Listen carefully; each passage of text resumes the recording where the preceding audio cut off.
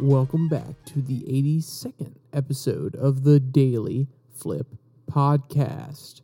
I'm your host, Alex, and today we're going to be flipping through some of the top stories talking about the ever-growing division between the Republicans and the Democrats and the Socialists, and then there's an article talking about how we can actually come together and how some Supreme Court justices who are on very different sides of very different issues have come together in a recent decision. And of course, we will end today with our daily delight, a story meant to leave you feeling positive and ready to take on the day. Now, that's enough rambling from me. Let's get into our daily debate. So when I say to you DSA, what does that bring to mind? I've done a podcast before talking about them as a group. They are the Democratic Socialists of America. They're basically the progressive party or if you want to think about it, they're the furthest left party in the United States. They don't have much representation on the federal level, at least not official party members as far as I'm aware. But they do have lots of different members who are coming up in the state elections. And my question to you is, do we need this third party? Some people have argued we need a libertarian third party.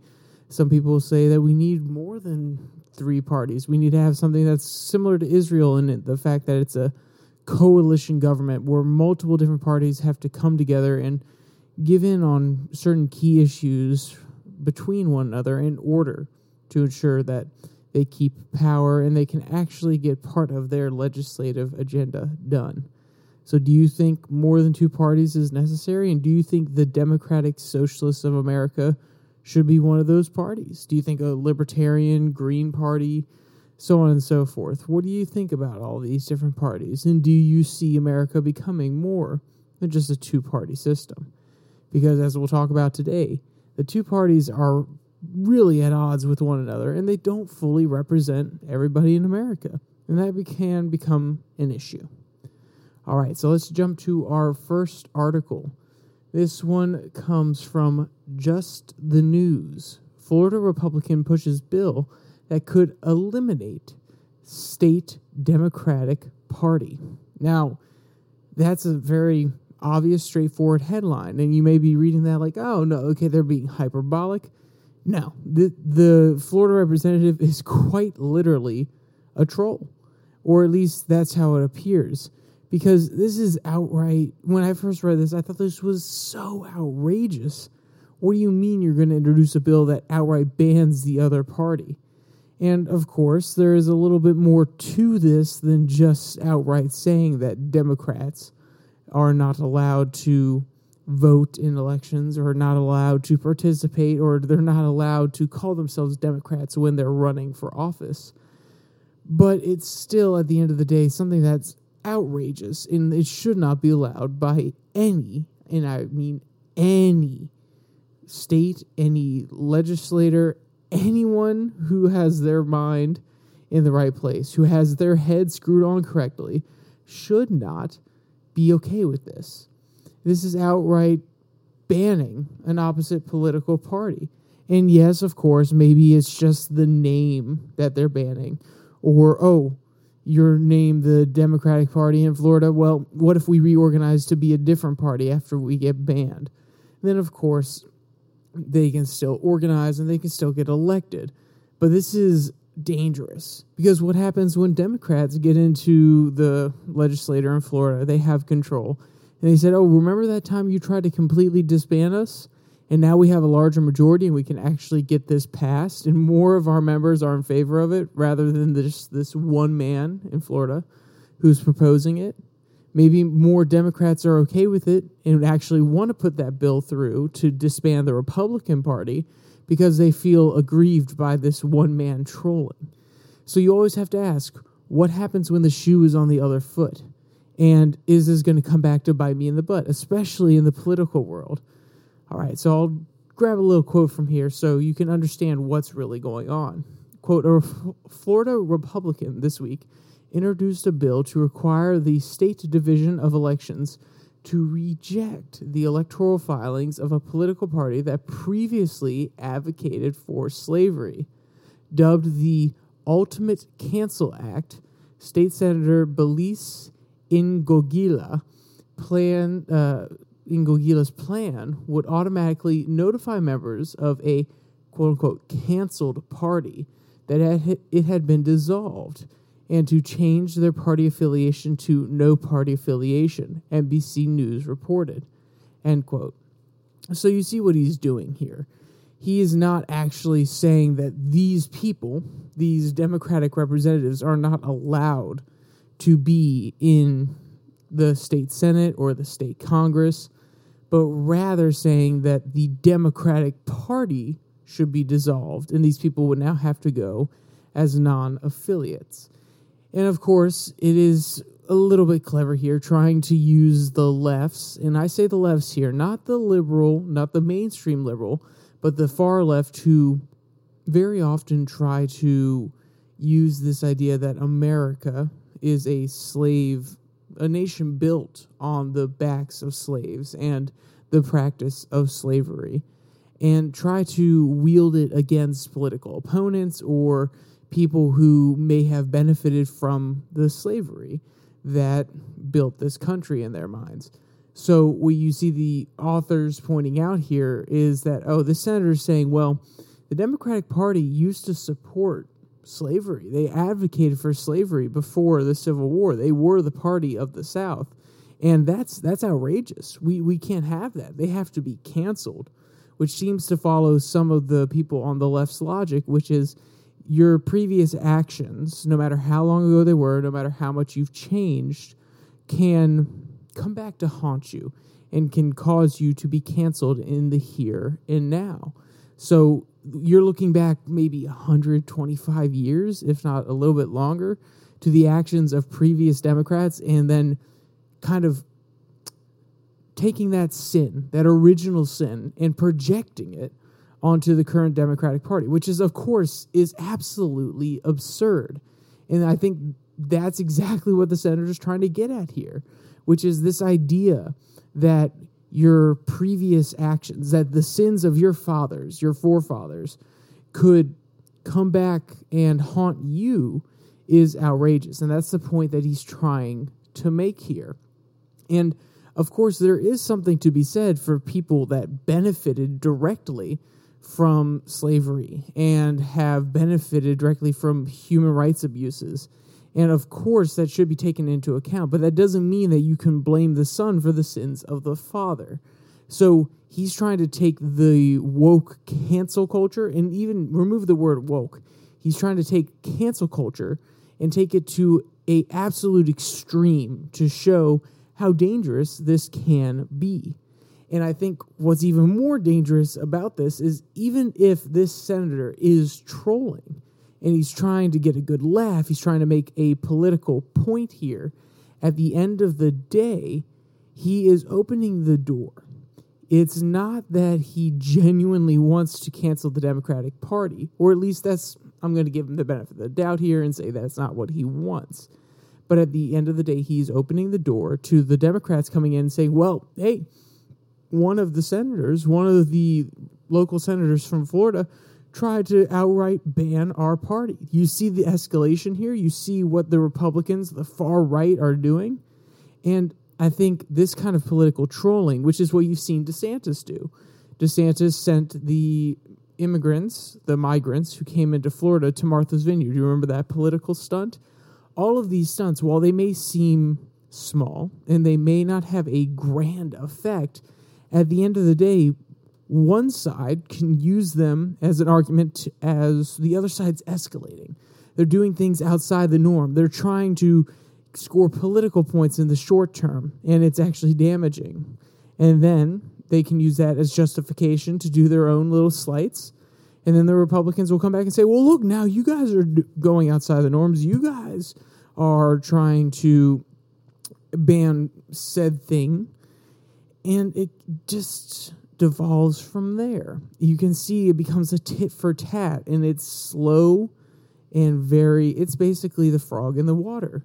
It's a slow boiling. It's a slow tit for tat that degrades the political landscape and also eventually degrades the culture, because then you see the citizens, they're like, oh, well, the Democrats and Republicans, they're just tit-tat, back and forth. They're not actually doing anything substantive anymore. They're just trying to get payback for previous actions. And that is not how our society should operate. But let me grab one more quote from this article before we move on, just to really drive this point home. Ngogalia indicated that the measure was a retaliation for Democratic activists, quote, trying to cancel people and companies for things they may have said or done in the past, end quote, the outlet noted. Florida has increasingly skewed Republican in recent years, with Florida Republican Governor Ron DeSantis winning re-election in 2022 by a decisive 19 points in a formerly purple state. In the wake of that electoral rout, state Democrats tapped Nikki Fried to lead a party teetering on the edge of irrelevance. The Florida Democratic Party was predictably irate over Ignolia's proposal. The presenting a bill that would disenfranchise 5 million voters is both unconstitutional and unserious, the party told NBC News. Quote, under Ron DeSantis, Senator Ignoglia is using his office to push bills that are nothing more than publicity stunts instead of focusing on issues that matter most to Floridians, end quote. And I 100% agree here. At the end of the day, if this senator actually wants to get things done and help the members of his district, he would not be going around putting up troll bills like this. And like I said, I understand. It gets his name in the news. Look, I'm talking about him right now. He made it into the news cycle. And let's be clear.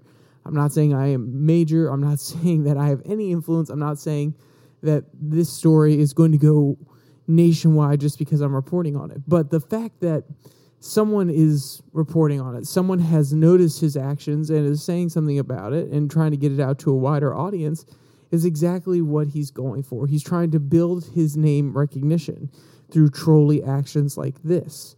But the Democrats are right. It's a stunt. And at the end of the day, it's not actually helping the voters who he is supposed to represent.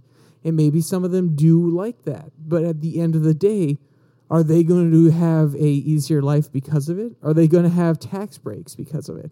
Are they going to be able to send their kids to the school they want? Are they going to get school choice? Are they going to have better welfare benefits because of this? No.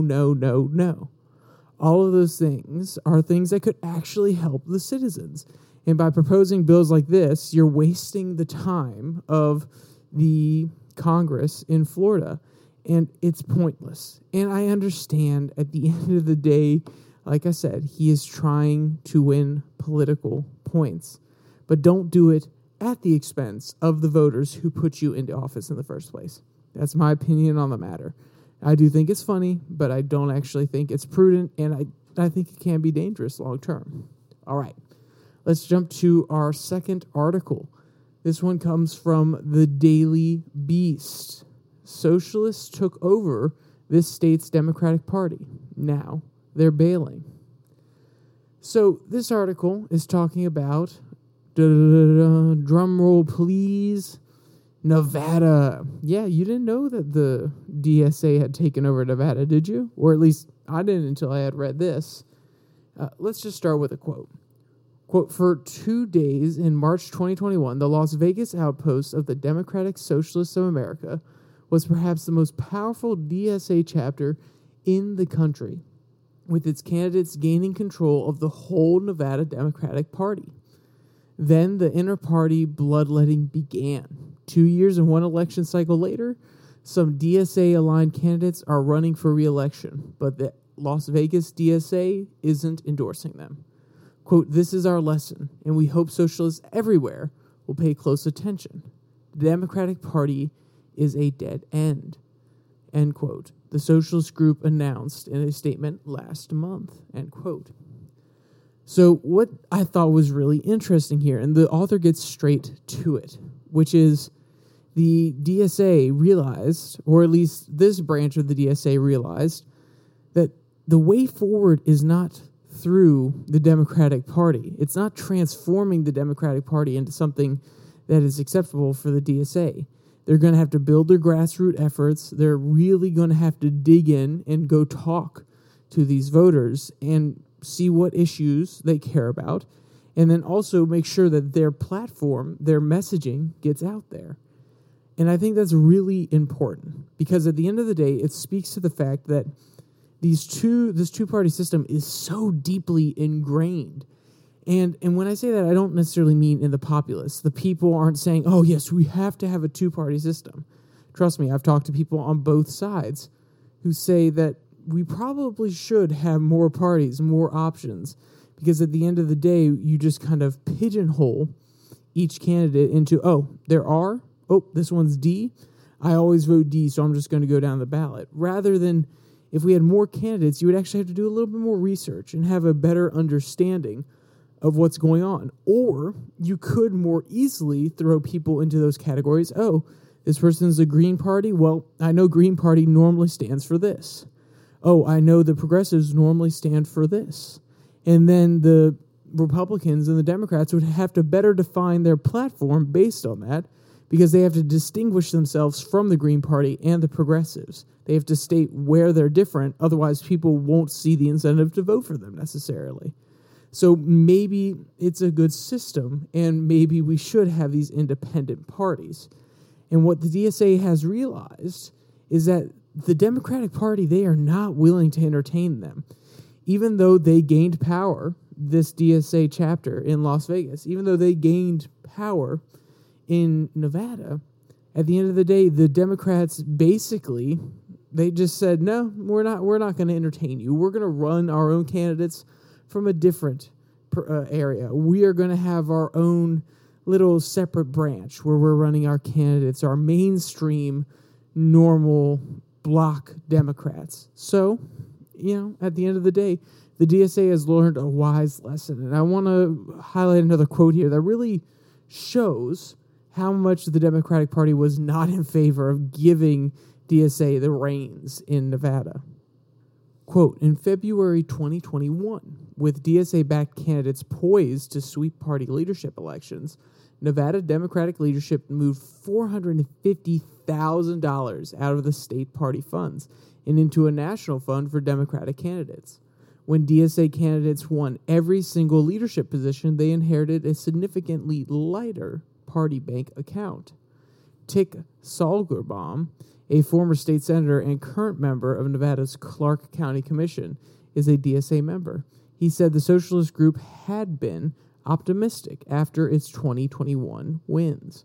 Quote, I think from the DSA's perspective, they felt like they were getting control of a mechanism which they could use to pursue their ends, their politics, end quote. Solgerbaum told the Daily Beast. Quote, but as a person who's been there before, I could see that winning that election didn't mean too much, end quote.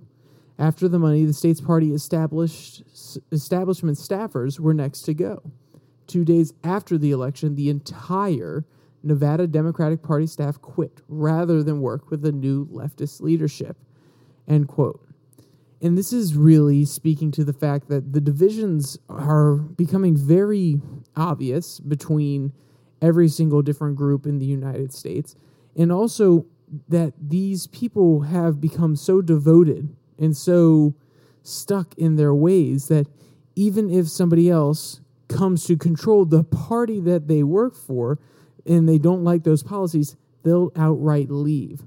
They would rather leave, lose their jobs, and go find other candidates who would be willing to hire them than work for a more left-wing version of their own party. And, more power to them. They have the right to do that, and if they want to and they feel like they can do better or they don't want to support it, that is a simple way to protest. But it really shows that people are stuck in this mentality of, no, I'm not a progressive. I'm a mainstream Democrat.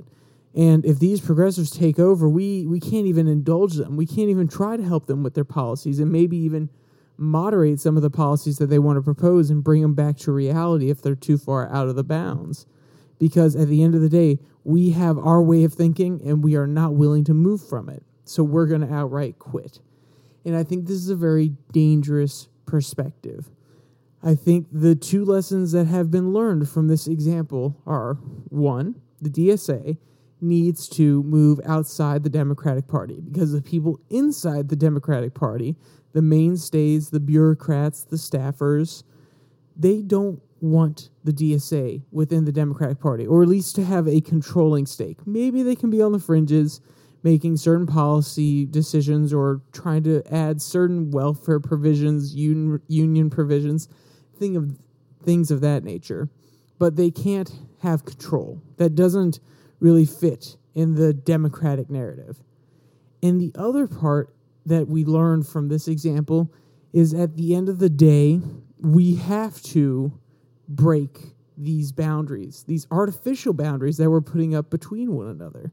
At the end of the day, the DSA came into the leadership position. And like I said, instead of attempting to moderate them, to work with them, to maybe understand where they're coming from and maybe integrate some of their policy positions, the progressives' policy positions, into the normal Democratic platform or vice versa, they're just outright saying, no, we have our boundaries and we're not going to cross them. And that kind of thinking gets us nowhere, because if they're not even willing to negotiate with people that are closer to them, the DSA is most definitely closer to them policy-wise than conservatives, how do you ever expect them to work with conservatives in the state legislature or at the federal level? Because the more we draw these boundaries, and the more distinctly we draw them between the groups that are a little bit closer together, then imagine what happens when you have a Democrat and a Republican who want to work together, who need to work together. Maybe a Democrat really needs one Republican vote on the other side of the aisle, but the party says, the party system, not just one person or one senator, but the party system says, no. This is not going to, we're not going to concede anything to this Republican because he's going to want this, and this. We need this to be a hard line, exactly what we want, no exceptions, and we will only pass it on partisan lines if we have to. We're not going to negotiate because they're too far off to the right. They're not going to come over to us. They're not going to give us what we want. They're not going to be able to best serve our goals. So, no, we're not going to negotiate with them. And that's extremely dangerous, because at the end of the day, the more fine we make these borders, the less likely we are to communicate with one another and be willing to come to the other side and say, hey, I really, I don't want to do this, but I'm going to give up this. That's what negotiating is all about when passing these major pieces of legislation. I'm going to give up this. Can you give up that so we can come to agreement on something bigger that's going to help both of our jurisdiction's voters? And it's scary to me when you see these hard lines being drawn. I know I said it 3 or 4 times now, but it only seems to be getting worse. And, we don't have a Bill Clinton era when people are willing to go across the aisle and have bipartisan agreements, except for, at the very beginning, giving money to Ukraine and the CHIPS Act, which is an offensive move against China. So only when we see an external threat are we willing to come together, which is extremely, extremely silly, because there are issues on which we can all probably come together, which is maybe onshoring jobs, bringing jobs back to America. Now, we may have different conversations about the role that unions should play, the role that certain private companies should play in that kind of bill, or maybe there should be tax-free zones where industry can be built with reduced taxes, and maybe you can have a conversation about that and how much the taxes should be reduced, what kind of taxes should be reduced. But if we're not even willing to come to the table, if we're not even willing to say, oh, yes, I am going to negotiate with somebody else on the other side, you can't even have those discussions. That's enough ranting for me on that one. Obviously, I got my point across, and I repeated it a few times, but it's very important. And I think that at the end of the day, it's something that you guys need to hear. All right, let's jump to a story that is more about unity rather than the divisiveness that we are experiencing nowadays. This one comes from Slate. Why Ketanji Brown Jackson split with the court's liberals in a 5-4 decision. So if you don't get what they're saying here, is Ketanji Brown Jackson actually sided with a conservative majority here when deciding a Supreme Court case. And I'll read you the first paragraph just so you have some understanding of what's going on. On Tuesday, the Supreme Court handed down a decision with an unprecedented 5-4 split. Binter versus U.S. featured a face-off between Justice Neil Gorsuch, writing for the majority, and Justice Amy Coney Barrett in dissent. And before we keep going with the quote, notice here that Gorsuch and Barrett would normally be considered conservative justices and would normally, you would assume, come down, with similar positions. So there's obviously a big contrast here. And what's even more interesting as the article, actually, I'll just continue with the quote. Quote, with Justice Ketanji Brown Jackson breaking with the liberals to give Gorsuch his decisive fifth vote. But it gets even stranger. Jackson was the only justice to join a key section of Gorsuch's opinion endorsing special solicitude for federal defendants' due process rights, end quote.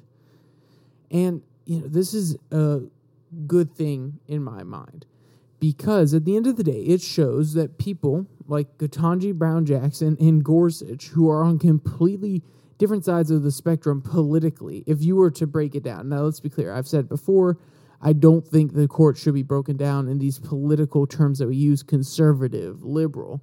At the end of the day, they do have certain points of view that line up with those different worldviews, different value systems that are employed.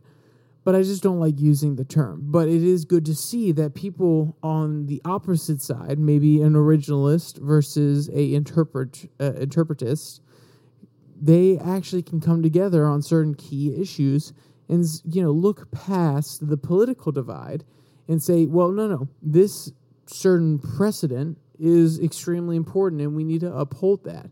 It's reassuring to me that even the Supreme Court, which has gotten a lot of hate recently, is able to take a step back. Some of the justices are able to say, no, this is a valid argument, and I agree with that, even if it's politically charged, and even if this person's on the completely opposite side of the aisle for me, I can still agree with his legal reasoning, and there's sound logic there.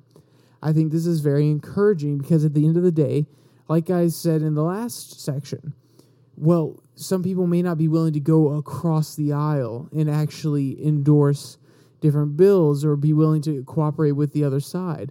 But this shows that there is still some goodwill in the Washington area, that people could still come together and agree. Even if they don't get everything that they want, there are certain aspects of a bill that help their jurisdiction, and they could be willing to negotiate or at least join the other side.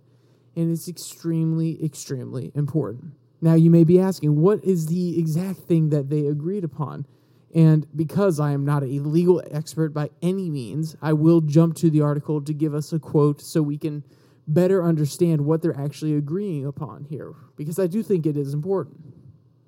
Quote, the majority and dissenting opinions dueled over the statutory text, but Gorsuch went a step further, highlighting two other reasons to interpret the BSA narrowly. So the quote does go on, but let's define the BSA first. So the BSA is the Bank Secrecy Act, and the IRS is allowed under this act to fine people for having overseas bank accounts that they're not necessarily getting taxed for, about $10,000 per violation or unwillful infraction.